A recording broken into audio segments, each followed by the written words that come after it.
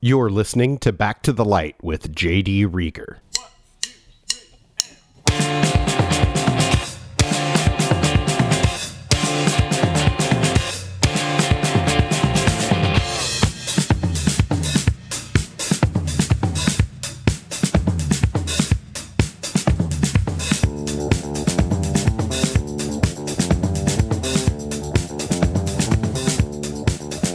Hey everybody, welcome to yet another episode of Back to the Light.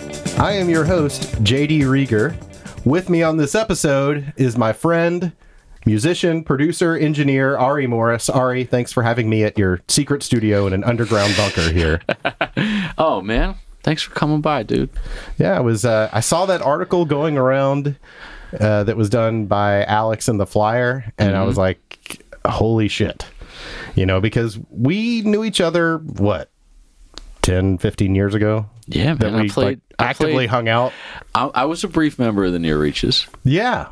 And the original Cindy. And And, I mean, you played on my second solo record. You recorded some of it.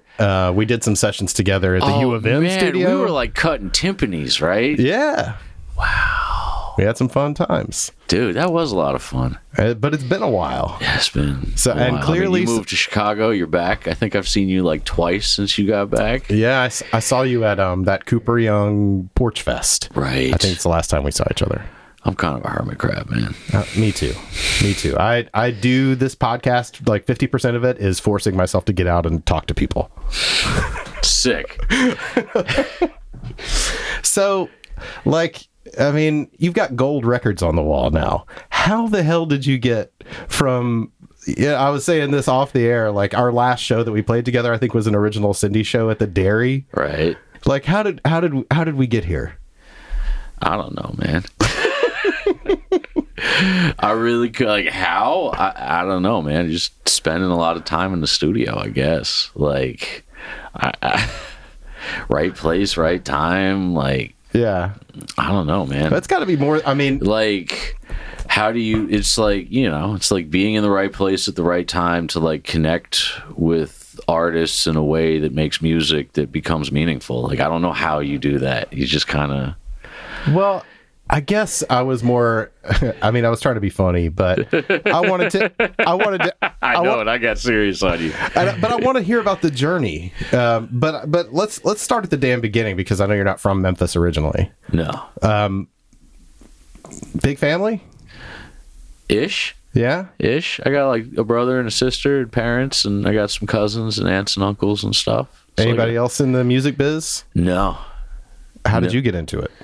I really wanted to.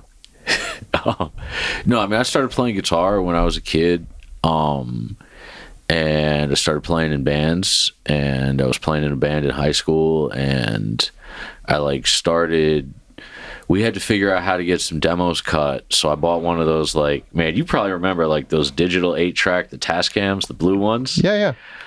So I bought one of those at Guitar Center and cut like my band's demo, and then I've always kind of had a little bit of hustler in me, so like I was like, hold on, like there's all these kids auditioning for music school, like I can record your demos. So I started cutting people's like college music school auditions and whatnot at like my band's practice spot. And then I ended up coming down to Memphis and like started interning at a studio and like kind of fought my way up through that whole like system. You came here to go to recording school, right? Yeah, I went to the U of M. That's where we cut a whole bunch of records and cool stuff. Is that where you feel like, I mean, is that where you put the skills together, or was it later in the intern process? I think it was kind of all. Like, I swear I had no idea what we were doing when we did, like, stuff at the school. You know what I mean? Like... I mean, there's an element of that I think is, you know, that makes things fun. Oh, absolutely. And I still have no idea what I'm doing. Yeah. But, like... In a good way. Yeah, in the best way. Yeah. But, like... Yeah, I mean, it was like that, and then really it was like man, I was lucky, honestly, is like with the intern system, because like I ended up interning for some people that like really showed me how to do it, and like Was this Young Avenue? Yeah, it was a Young with Skip McQuinn, rest in peace, and then legendary figure of Memphis Studios, the heavyweight, and then Neil Jones, the bass player, producer, mixer, who's a hell of a legend in Memphis music, and like I ended up working with him as his assistant for years, and I assisted Malcolm Springer for a little while. Did some crazy records with him, and then like kind of during all of that, like started linking with artists at like pivotal points in their career and like building connections. You know what I mean? Yeah. Because like I just kind of started running, and I never really looked back. Did you always think you'd be? Because I think you're primarily known for hip hop. Did you always think that would be the case? I had no idea. I mean, I've been a hip hop head forever, like really East Coast hip hop, but like I grew up on hip hop and heavy metal and like Jersey hardcore, you know. So like I never expected to like help, like be a part of like redefining trap music and like Memphis trap with kind of the wave of artists that happened, like the Dolphin, the Moneybag, and the Key Glock and all of that. Like I never expected any of that, but like I think it was like a natural meeting of creative minds that like made something new. You know what I mean? Yeah. So were those guys like coming into Young Avenue, or like how did you build those connections? Yeah, I mean Dolph used to come by the studio and record, and I would get tossed on the sessions, and like just we kind of caught a vibe. You would get tossed on them because no one else wanted to do them, or like how did that work? I would get tossed on them because I was like the requested engineer at the studio. That's cool. Like most of the time if people were calling back then, it was like to book me. That's got to be a good feeling. Yeah, it was fun back then. We definitely worked with you in the B studio that is now a like Airbnb or something over there. Yeah. Yes, we did. We cut a couple of songs that ended up on a Near Reach's 7-inch, and then one of those songs ended up on my solo record also. Oh man. I took that copy of that 7-inch and I gave it to the people that I like my first band used to rehearse in their like garage for years, and they're like huge vinyl heads, so it's in their collection, which is pretty epic. Oh, that's cool. Yes, I can give you another one if you need it. I would love another one. Yeah, I've got a couple. Sick. So I want to go back to the U of M recording program a little bit. Like what was that like coming, like entering in, because I know like when you first moved to Memphis, you didn't have a car, right? No. And you were riding the bus around. Yeah. Which is something that like, you don't hear a lot from like from other musicians. That's wild that like that's something you remember. Yeah. Like you're going all the way back. Well, I remember being, even back then, being like super impressed with how, because I mean, you have to really want to do something to move thousands of miles away from home without a car and be willing to ride the bus all over a town that's not really geared for mass transit. Yeah, but like I didn't realize that because I'm an East Coast guy. You know what I mean? Like I grew up in Jersey, so like trains and buses were like a regular part of my existence. I didn't realize that the bus system here was like completely dysfunctional until I had to rely on it. I remember at the time you like trying to sell me on it. Like, no, man, it's not so bad. No, I mean it's It pretty much runs on schedule. So, how did you get, like, you go from U of M and, like, do they place you in an internship program, or do you just have to go out and fight for it? I found my own way into stuff. And yeah, I, like, fought my way in and then just fought my way up the ladder. It was like, I get this. And like, I was definitely a little aggressive at points, but like, I just kind of like, I don't know, I just wanted to do it. So I was like, I'm going to figure out how to be better than everybody else. And like, really it was figuring out how to make myself useful to the guys that I was training under, because the more useful I was, like the more shit they told me. You know what I mean? Like the more I was handy and the more I was around, like the more wisdom I was catching from people who'd been in it for a long time, and like that's the wisdom that like helped me figure out how to actually work. Yeah. You know, because like studio business doesn't make any sense, and the music business makes no sense, and you kind of have to like figure out how to like make it work for you. Yeah. I was just talking with someone who said that, you know, the business is designed to make money for the wrong people. Yeah. And you have to fight, to get your piece of it was, I think, the unspoken second part of it. One of my mentors said that the music business is inherently fucked because it's a whole bunch of creative people trying to do business. And the one thing that we don't do well is business because we're creative people. Lord have mercy. Who are you telling? I'm still trying to figure out how to, you know, sell myself or whatever. I hate it. It like, even like take like the big music industry out, like it's still inherently fucked because that's what you end up with. Yeah. Well, at what point, like you're coming up in Young Avenue Sound.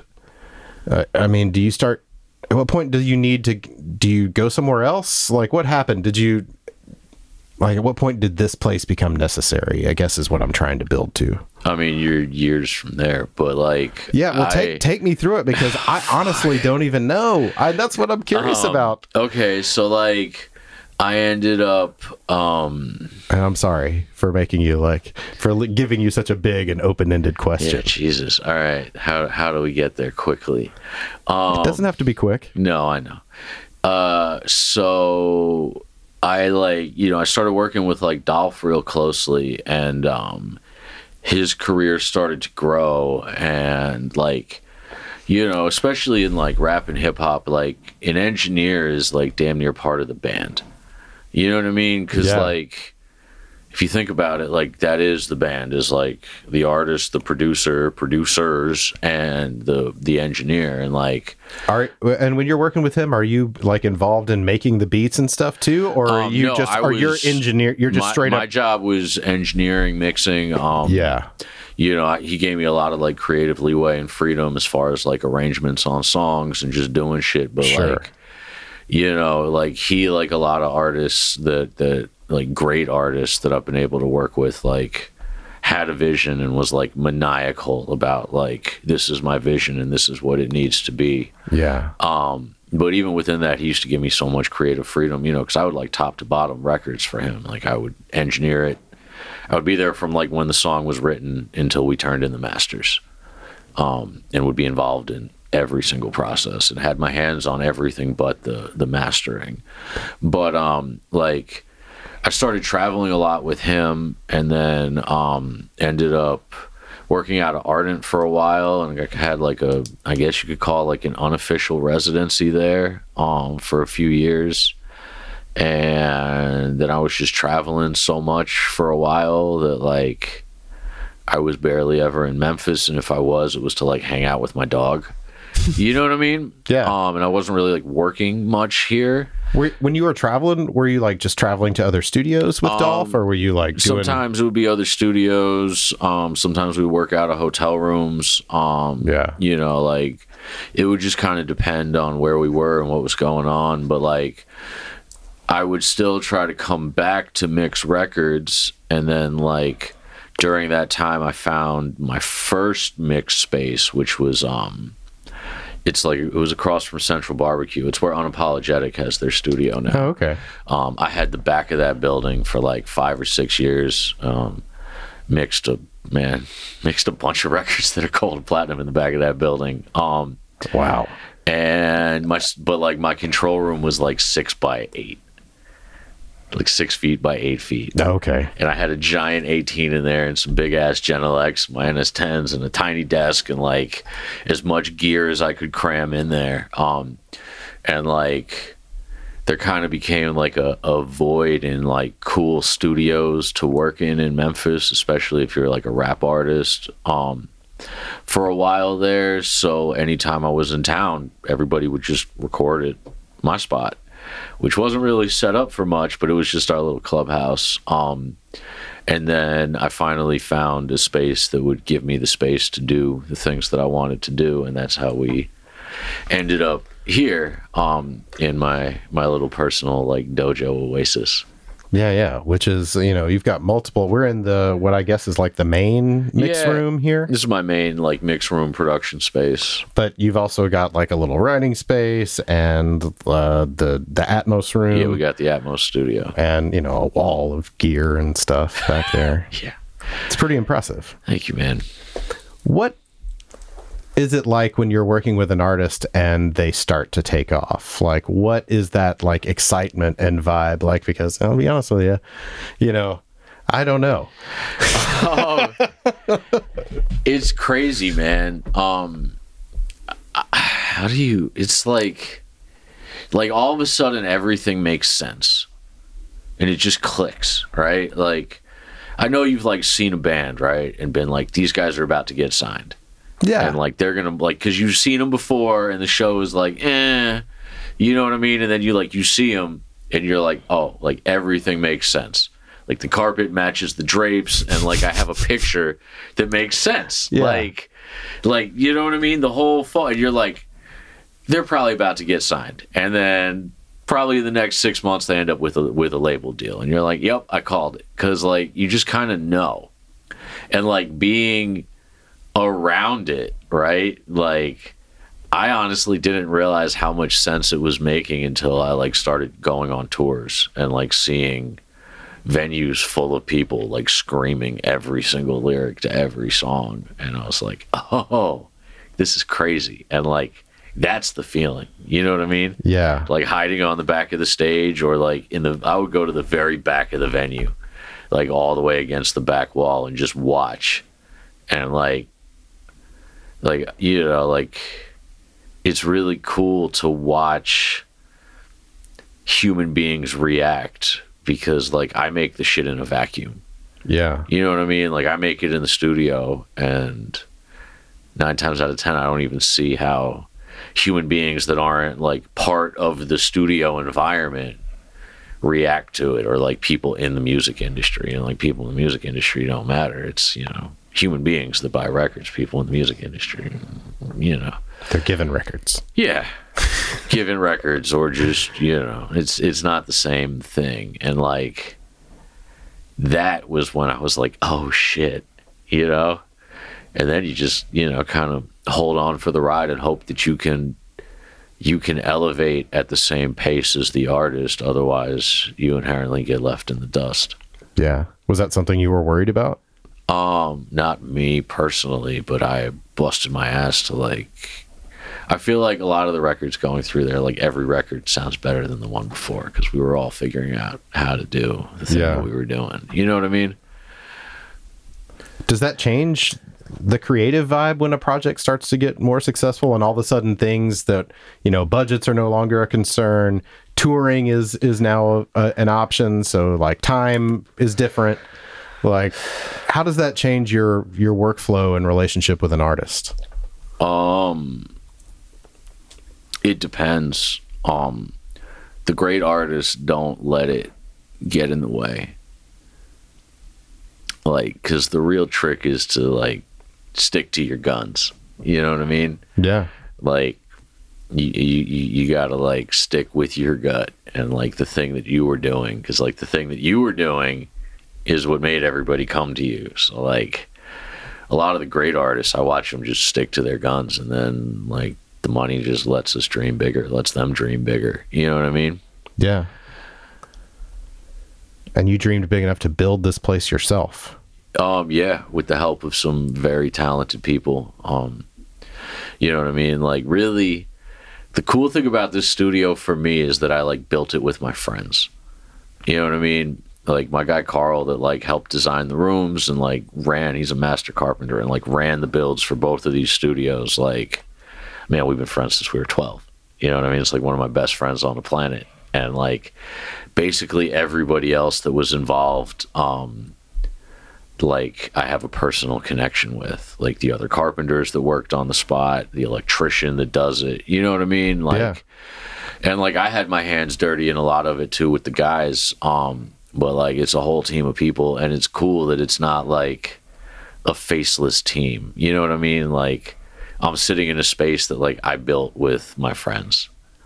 Oh, that's That sounds satisfying. Yeah, it's great. Like, that's the cool part for me, man. You know, like, we kind of just dove in and, like, went for it.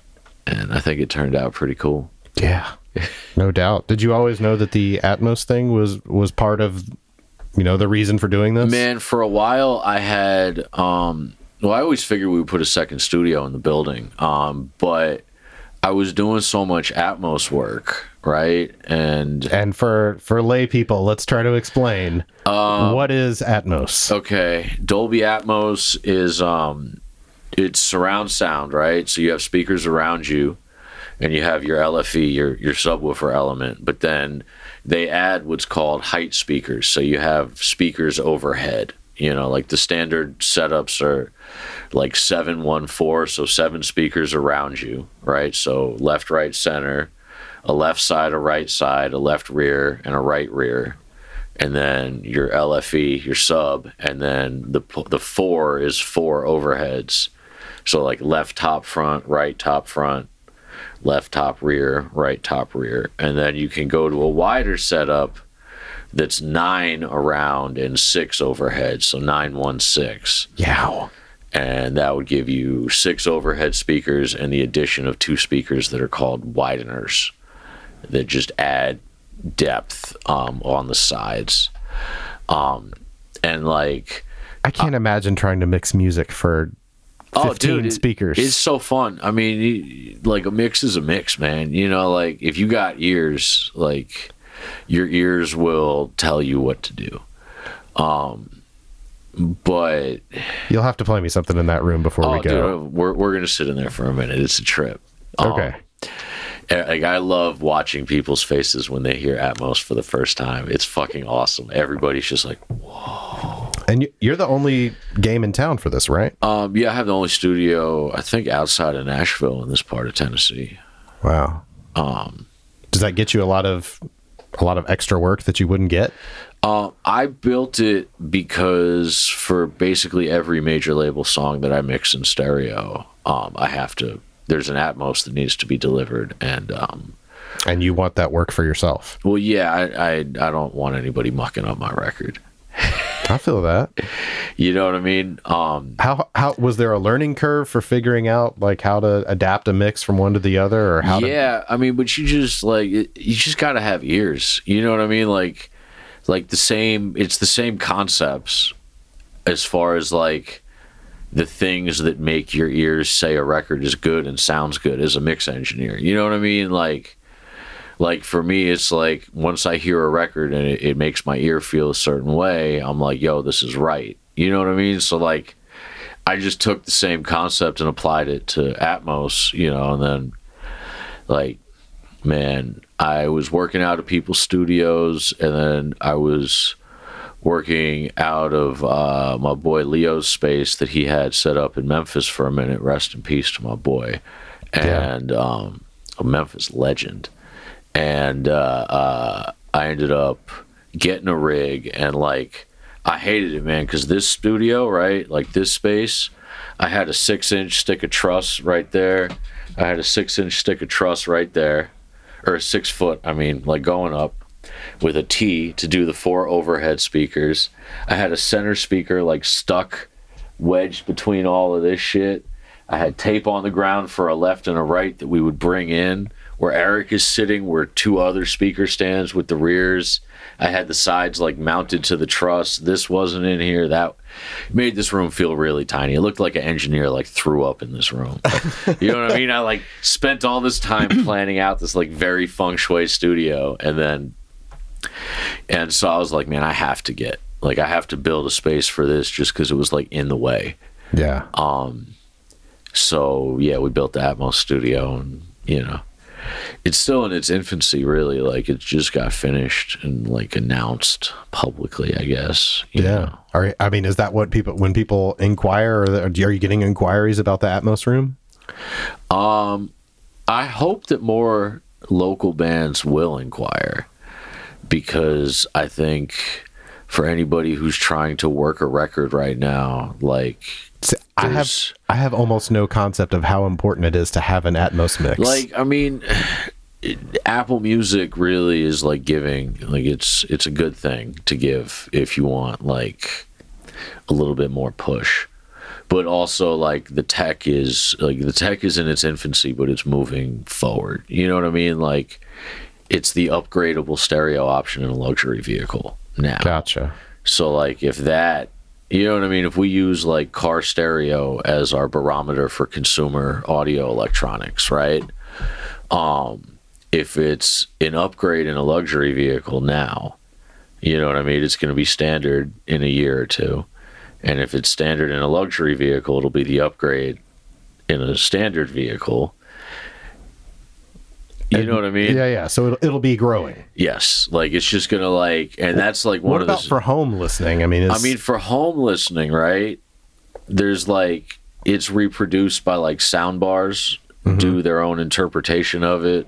That TV does its own interpretation of Atmos out the back of the TV, which is weird, but yeah, I have a sound bar. I didn't even realize. So it depends like what kind of sound bar you have, and like a lot of people have like the Sonos system, and like Sonos plays back Atmos. But if you're like an audiophile, right, and you have a home theater, and you have say like 7 speakers in like a 7-1 home theater setup. Bless you, by the way. Thank you. All you would have to do is add 4 speakers to your home theater, and chances are your receiver's already capable of outputting Atmos. So, like, if you're in that space, you know what I mean? Like, that's really all you have to do is, like, add 4 satellite speakers up top. And then there's, like, a whole bunch of different tech that creates an immersive experience now. Do you, I mean, I hate to even, but now that you're really versed in Atmos, is it hard for you to go back and just listen to a simple stereo mix? No, I love them both equally for their own like reasons. And like such as, well, because an Atmos mix 9 times out of 10 is built off of the stems from the stereo mix. So like that's where we start first. So a lot of like the work is already halfway done. Yeah, I mean like the concept is there. Yeah. You know what I mean? And then you have to take it and interpret it. And, you know, for me, it was about like, especially with rap music, like figuring out how to, in a medium, right, that pushes things a little bit further backwards, kind of inherently because of the depth, right? Like people call me because my record sounds closer to you.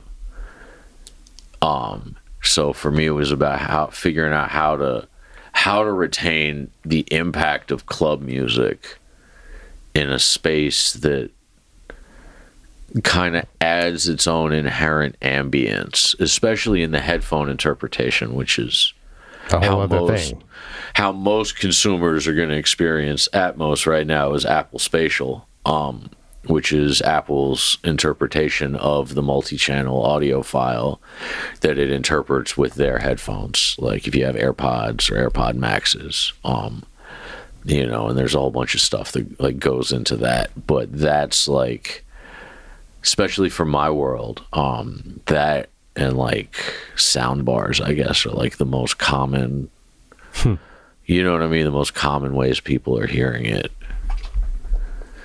That's really interesting to me. I guess I need to hire you to make some Atmos mixes or something. Dude, just sitting there. I'll show you. It's a trip. You'll be like, whoa. I'm telling you, I love watching everybody's face when they hear Atmos for the first time. And anybody listening, I probably just put to sleep with all that tech talk. Oh no, man! It's an artistic crowd. It's a hip crowd. We're interested. Do you have any? It seems like this Atmos is obviously, you know, geared a little bit towards film. Do you have any interest in getting into film scoring? I would love to get into the film space. All that stuff. Yeah, that's like one of the new adventures. Are you working towards that, or like how do you work towards getting into the film business? I don't know, man. Make some calls for me. Yeah, I will. I was just during all the strikes is the worst time in the world. Oh gosh, I should have talked to Chris McCoy about the film strike. Like, you know what I mean? Like right now, that's on pause. Yeah, totally. It's like that idea is on pause. And Yeah, that did not power to them too, man. did not even occur to me. Like big power to everybody on strike. All my friends that are fighting hard right now. No doubt. When's the last time you talked to Ryan? He was here like 2 weeks ago. Yeah? Yeah. What's he up to? Being a dad. Being a dad. Yeah. Is he still doing the pizza place? No, he's at State Farm. Oh, okay. Yep. That's cool. Yeah, man. He's chilling. Got a beautiful family. No, I wish I saw him more. Last time I saw him, he was still at the pizza place. Man, he's got the same number. That's cool. I'm a bad friend. Do you ever get the itch to gunsling again? I mean, the reason I brought up Ryan is because you guys were in a band together for a while. Man, dude, I like. Do you get to gunsling much in the hip hop world? I'm such a sloppy guitar player nowadays, dude. Really? Oh my god, yeah. I tell people I used to be a guitar player in a past life. Dude, that solo you played you played lead guitar on a song on my second record called Part of Me. Yes. And it's a sick solo, man. Someone once tried to compliment me on it. And I was like, no, man, I can't play that. Damn, dude, thank you. I can't play that Billy Corgan shit or I've whatever. been like getting back into. I was like I was just traveling constantly and like mixing. You know what I mean? Hundreds of songs a year, and like it was really hard to like find time to like want to pick up an instrument. You know what I mean? So like I've really kind of lately been playing those guys a lot more. They've all been like getting love, and I'm trying to find my way back into the chops I had in my like early 20s because it's been a while. Is that, I mean, when you think of yourself, I mean, do you think I'm a musician, I'm a producer, I'm a whatever? I mean, what do you, when you introduce yourself as such? I introduce myself usually as like a mixer, producer, engineer, you know, and I feel like being a musician is just like a part of all of that. You know what I mean? Because like I still use music. I mean, every day. You know what I mean? It's a little bit unfair to make a distinction between an engineer and a musician. They're different things. You know what I mean? Like I use my musical knowledge every day in the studio. You know, so like it's just like it hasn't been coming out of my hands on an instrument as much as it's been coming out like in the post-production on a record or in the production on a record. You know, but I play the egg here and there on some people's stuff. There you go. You know, I'm a decent egg player, which is a hard ass instrument to play, man. No, I respect that. I like to play a little tambo or a little shaker on people's stuff. Hand claps, foot stomps. Yeah. I'm here for all of that. I call myself the white Jack Ashford, which is a Motown joke for like 5 people. I like that. So you don't ever miss, like, you don't ever think like, man, I want to start a rock band and like, you know, and play a show at the High Tone or some bullshit like that. Man, do you miss that world at all? I wish I had time, dude.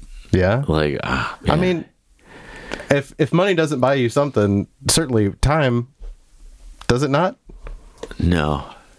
What money? I have a studio, man. I guess that answers that question. The studio is there's always something. You know what I mean? We're always tweaking something. Something's always coming out, upgrading something, swapping something around. Like that's it. Like this is my back cave, you know?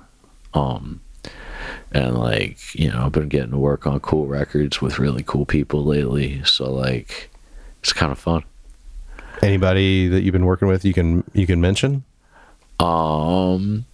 Some cool like Memphis artists, like my dude Lil Rudy, he's about to start dropping. He's got a new song that's coming, and a whole bunch of stuff. And like I'm really excited for what he's got going on, man.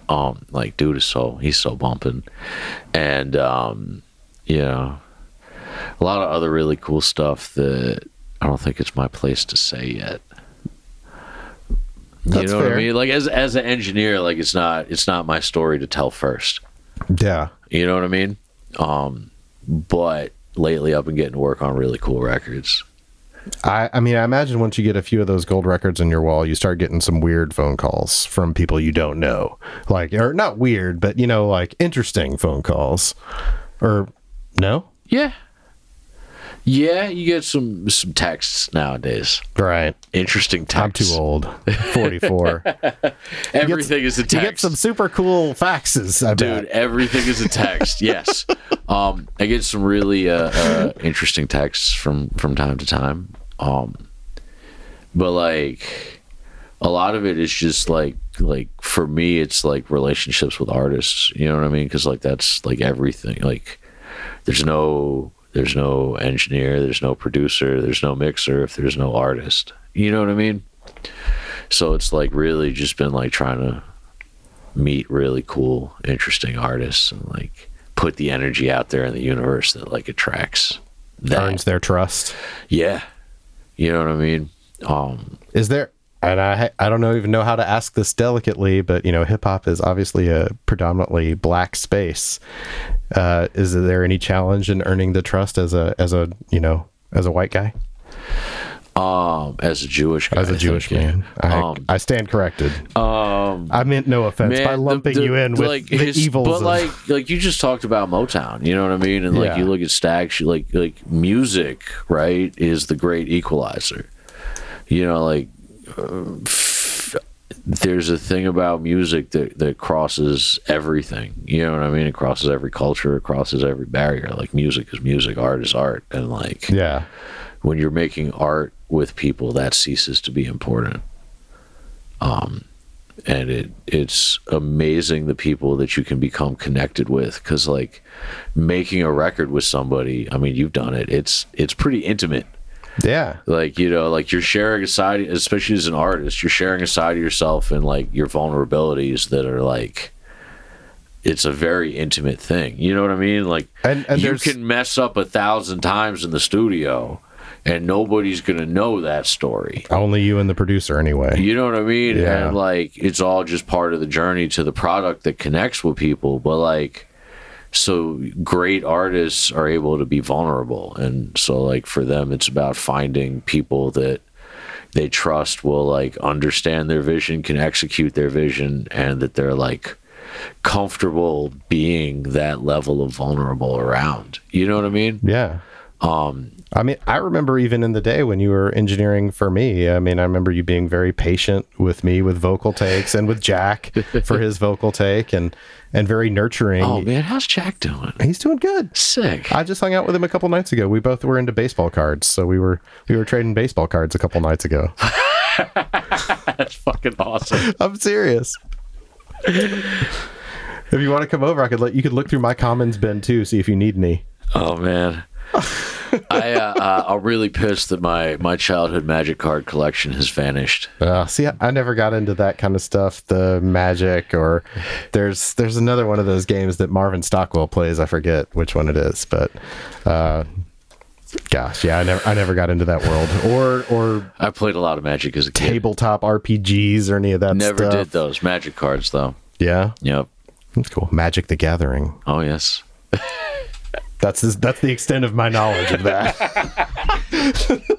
When you just say Magic the Gathering, give a look, that's the end of it. That's what I got. Now, if you want to go into some like 89, 90 Don Russ baseball cards, then we can talk. Unless it's like that era Yankees, I got nothing for you. I actually found my Bernie Williams 1990 Don Russ rookie card. Oh man, dude! A few nights ago, I got to meet Bernie because he jumped on stage with Eric Gales a couple years ago at BB King's, and like I very rarely like stop and take pictures with people. You know what I mean? Like I still hate myself for forgetting to take a picture when I was like hanging out with Snoop. Like I'm supposed to have the picture of me and Snoop. You know? Yeah. But like whatever. I stopped Bernie on his way out. I was like, hey man, can we take a picture? Because like my dad will fucking trip. You know what I mean? Because like I grew up on that era of Yankees. Yeah. You know, 34. I mean, that was like one of the most dominant runs in baseball history. 34. Like I used to spend my summers at Yankee Stadium, going to a handful of games every summer. And like, oh man, that era of Yankees, like that is my childhood. Yeah. I think I saw that era Yankees. I saw a game at Yankee Stadium in 97, 98. It was the year Ripken was breaking his breaking the streak or whatever. That was like the end. It was like towards the tail end of that whole run of Yankees domination. Yeah. They whooped up on the Orioles that day. Everybody whooped up on the Orioles back then. For sure. Everybody.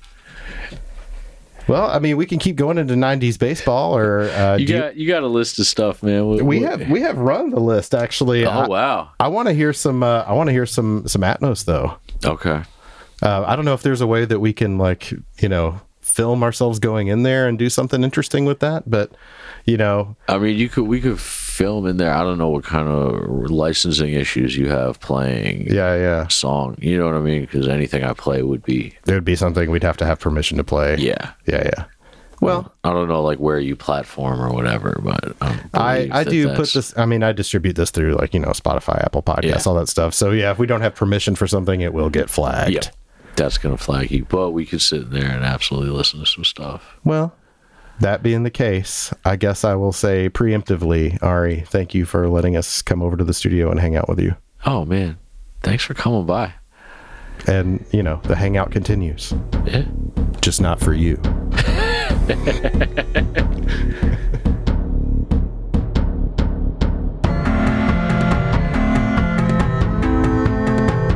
Back to the Light is produced by J.D. Rieger, associate producer Eric Wilson. The opening theme is Arthur with 2 H's. The closing theme is Joey Pegram of Shabadoo. For more episodes, music, and other fine podcasts, visit backtothelight.net.